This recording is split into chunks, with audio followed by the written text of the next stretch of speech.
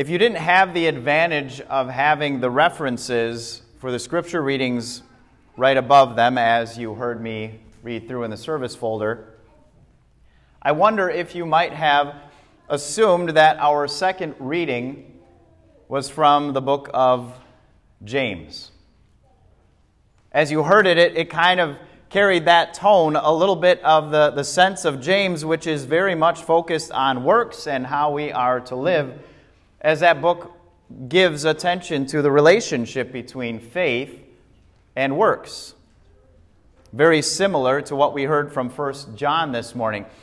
And so it's important to note that that is not the kind of section, either in James or the verses that we heard this morning, that I would ever pastorally direct somebody or encourage you to direct somebody who is struggling with guilt and sin, whether it's some specific sin that troubles them or sin in general that is maybe even so weighty on their hearts that they're despairing of their very salvation.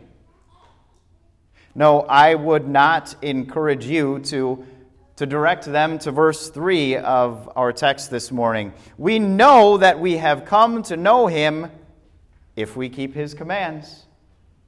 Whoever says, I know Him, but does not do what He commands is a liar, and the truth is not in that person. No, you share those verses with somebody despairing of their sin and discouraged under the weight of it, you are only going to heap more guilt on them and leave them even more uncertain than when they came to hear you. But I might very well point them to a verse that precedes our text this morning in the very same letter of John. Just a chapter earlier in verse 1, I may very willingly encourage them to look at verse 9 that says, if we confess our sins, He is faithful and just and will forgive us our sins and purify us from all unrighteousness. There are words of comfort and assurance. Words of life for a despairing, agonizing soul. In fact, as we consider these words from 1 John before us this morning and recognize the difference between try to understand what John is encouraging us to do, we have to rightly understand Jesus for us before we get to Jesus through us. And by way of application, I think we had a perfect example just this morning with little Maximus, brought into God's family through the powerful waters of baptism. Now think of an innocent little child like that, seemingly innocent. Would that little Maximus, who not only has a great name, but now has the assurance of salvation through his baptism, would he ever have a hope and a prayer of carrying out what John encourages us to do in these verses? Is little Maximus able to come to know Him and show it by keeping His commands? Is he able to not be a liar, but to show that the truth is in him by doing what God tells him to do? Absolutely not. No, his hope, his assurance comes from the confidence that knowing, though he's not able to keep God's commands, he is, by the faith worked in him through the Holy Spirit in baptism, able to receive the assurance of forgiveness. And it's through that very message of forgiveness that he will grow and continue to be encouraged to let his light shine. And that his parents, and indeed his church family, will take very seriously that responsibility that God gives to us to make sure that he continues to hear that good news of forgiveness in Christ Jesus, so that as he sees more of the light of Jesus, his Savior, he will seek and desire to reflect more of that light in his own life. See, that doesn't happen naturally for us. That's why we always rightfully stress the cross of Christ over keeping the commands of Christ. Because an emphasis on keeping the commands of Christ will leave us despairing. But an emphasis on the cross of Christ gives us hope and assurance, because there we see that he has done it all, that it is finished. And not only that, but it's there that he changes our hearts. You see, it's not as if some switch just got flipped, and that law of God that naturally we despise and want nothing to do because we don't stand a chance of keeping it. It's not like we flip a switch and say that law, which to us is just duty, now suddenly becomes delight. Only the Holy Spirit changes that view, that perception we have of God's holy, righteous law. Only as He shows us the light of His Son, our Savior Jesus, does that light then shine and reflect through us as well. What we're really talking about here in these verses is an understanding of two of the main teachings in Scripture. Doctrines called justification and sanctification. Everything that the church believes and teaches stands and rests on the teaching of justification, which simply put is God's declaration that all people are not guilty because Jesus paid the price for our sins, and Jesus met the holiness that God demands. He can declare us not guilty, and He has, purely prompted by His love for us. That is the doctrine, that is the teaching on which the church stands and falls. Our faith in its entirety hinges on the teaching of justification, which we might say is the light of Jesus for us. But because we rightly elevate and hold up that teaching where it belongs, does not mean that we need to diminish or downplay the other teaching of sanctification, the light of Jesus through us, or we might simply say Christian living. And sometimes we can have a tendency to do that, to diminish or downplay Christian living, and then we totally would have to ignore the words that John shares with us in our second reading this morning. The encouragement and the guidance that he provides for us to live sanctified lives. So that light first shines for us, justification, to then shine through us, sanctification. Think of it like this. Imagine that you are at a concert. And as many concerts are, the concert venue is already pretty dark except for all of the lights on the stage. There's a big crowd filling the arena. They're enjoying the concert when suddenly, just like that, everything goes pitch black, like everything. Now, at first, the concert goers probably presume it was just part of the show. And the crowd waits patiently for the lights to come back on, for something to happen. And then they get a little bit antsy and then start to wonder, well, maybe there was actually a malfunction. I'm sure there are people working on it. They'll have the lights up and running in no time. And instinctively, people start to reach into their purses and pockets for their phone to pull out it and use it as a flashlight. And they quickly remember that they weren't allowed to bring their phones in so that they couldn't record the concert, but had to leave them outside in personal lock boxes. It's my story. I get to make up the details.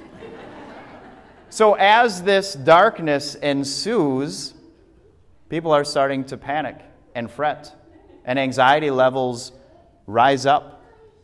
And as people are getting nervous, there you are near the stage and serendipitously find a flashlight. Again, my story. I get to make up the details. You find that flashlight in the middle of this pitch black venue, and you turn it on. And just like that, all of the eyes in the concert hall are drawn to that light. Everybody suddenly calms down just a little bit. And you shine that flashlight on the back wall, spanning for the exit sign to give everybody direction to know how we get out of this pitch black place. And as soon as you span and you find the doors, then you see that everybody knows now where the exit sign is or where the exit doors are. Then you turn off the flashlight. And almost as quickly as the panic had risen up and quieted down, now it rises again to those same levels. I think you'd agree with me that would be rather foolish, wouldn't it?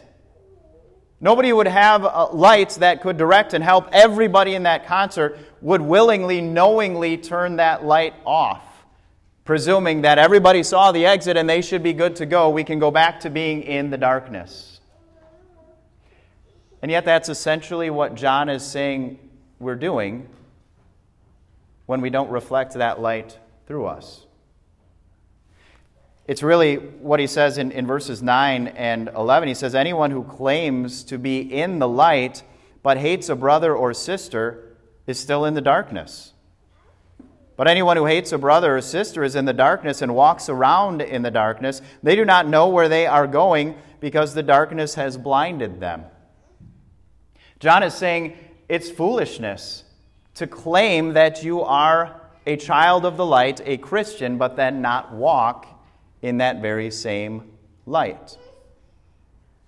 I don't remember how many years ago it was, but undoubtedly many of you remember the very popular bracelets that had the letters W, W, J, D on them, right? And if you weren't, those letters stood for, what would Jesus do?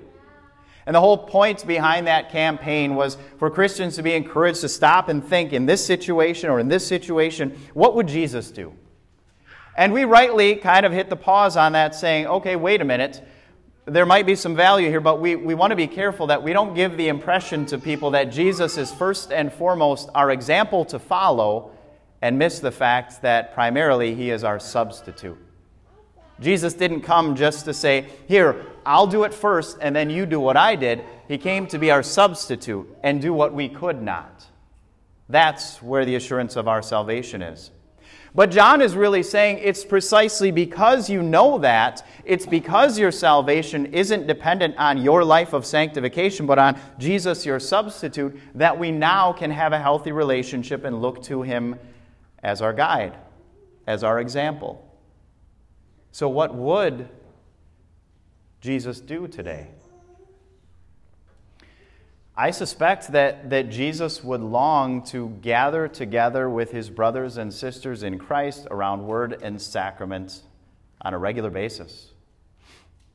Not just quarterly, not maybe once a month, but that he would long to do that every week that his family gathers around his Father's word. I suspect that what Jesus would do when he's engaging with other individuals is talk far less about himself and his own problems and how he feels about this or that, and do a lot more listening so that he might discover the needs that others have in hopes of then meeting those needs. I suspect that Jesus, what would he do? He would have a very vibrant prayer life, one that actually followed through on promised prayers instead of leaving so many of them unkept. I suspect that what Jesus would do would be very deliberate and intentional about forming friendships with strangers, so that those former strangers, now friends, might through him have the opportunity to hear the best news possible, that he is their Savior from sin. Now, I don't know about you, but when I consider what would Jesus do, I'm not left wanting to pat myself on the back. In fact, it shows me what a poor imitator of Jesus I am. And realize how dangerous that is on a number of different levels. Go back to that concert hall. As you turn off that flashlight, having shown everybody the safe exit, as you turn it off and they're now pitch black darkness, it's not just those around you that are at risk and danger of trampling over each other in their panic, but you put yourself at risk as well, don't you? Do you hear the warning about not living in the light? God says this is not something to be trifled with. Do not downplay sanctification and living in the light and being near to your Savior to enable you to do those very things. To diminish the gifts that God has given you to be in the light is to despise his gifts and run the risk of ending up in utter darkness. And it's not only harmful and dangerous to you, it's harmful to others, because you aren't able to be what they need you to be. You cannot be the dedicated parent. You cannot be the committed spouse. You can't be the compassionate neighbor, the hardworking, dedicated employee. None of those things, those vocations we call them, the different places in life that God has put us in, we are incapable of carrying out any of those to a degree that would please God if we remain apart from the light of Jesus. And so not only do we do a disservice to our own spiritual health, but we are not measuring up to what God calls us to be, to serve others and to glorify God in the process. Do you get it? Do you see how important it is for us, if we are going to allow the light of Jesus to shine through us in our lives, to stay connected to Jesus for us as the light of our salvation? If I am going to be a faithful child of God in my sanctified living, then it goes back and it starts with again and again knowing that I am first and foremost a forgiven child of God. It's just like the children's message. Solar panel is not going to be effective if it has no sunlight to absorb. It has no energy to give out. So with us, in our lives of sanctification, you have nothing to give anyone else unless you receive it first and foremost from Jesus, your Savior. So, dear friends, rejoice, first and foremost, and again, in Jesus as the light for you, your Savior. And then in that grace and forgiveness of knowing who He has made you to be, go and reflect that light of Jesus through you as well. Amen.